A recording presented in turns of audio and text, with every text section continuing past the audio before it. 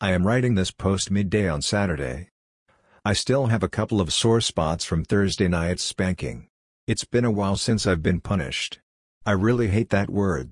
I get an uncomfortable feeling every time I find it referenced to me. Even writing that I've been punished gives me a bad feeling.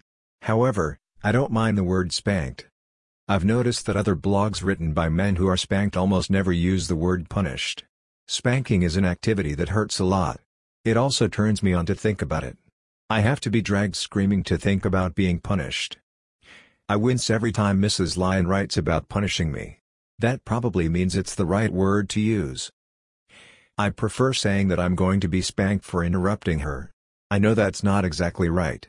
I was punished for interrupting, I winced. My punishment was a spanking. I'd like to claim that saying I was spanked is the same. I know it isn't. I can be spanked for fun by a friend or lover. I get aroused thinking about a spanking.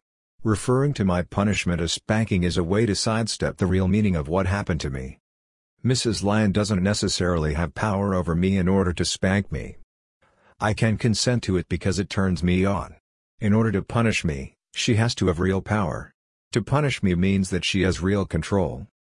I may be free to break a rule, but when I do, she punishes me in any way she feels is effective. It's not BDSM or sex. It's retribution for displeasing her.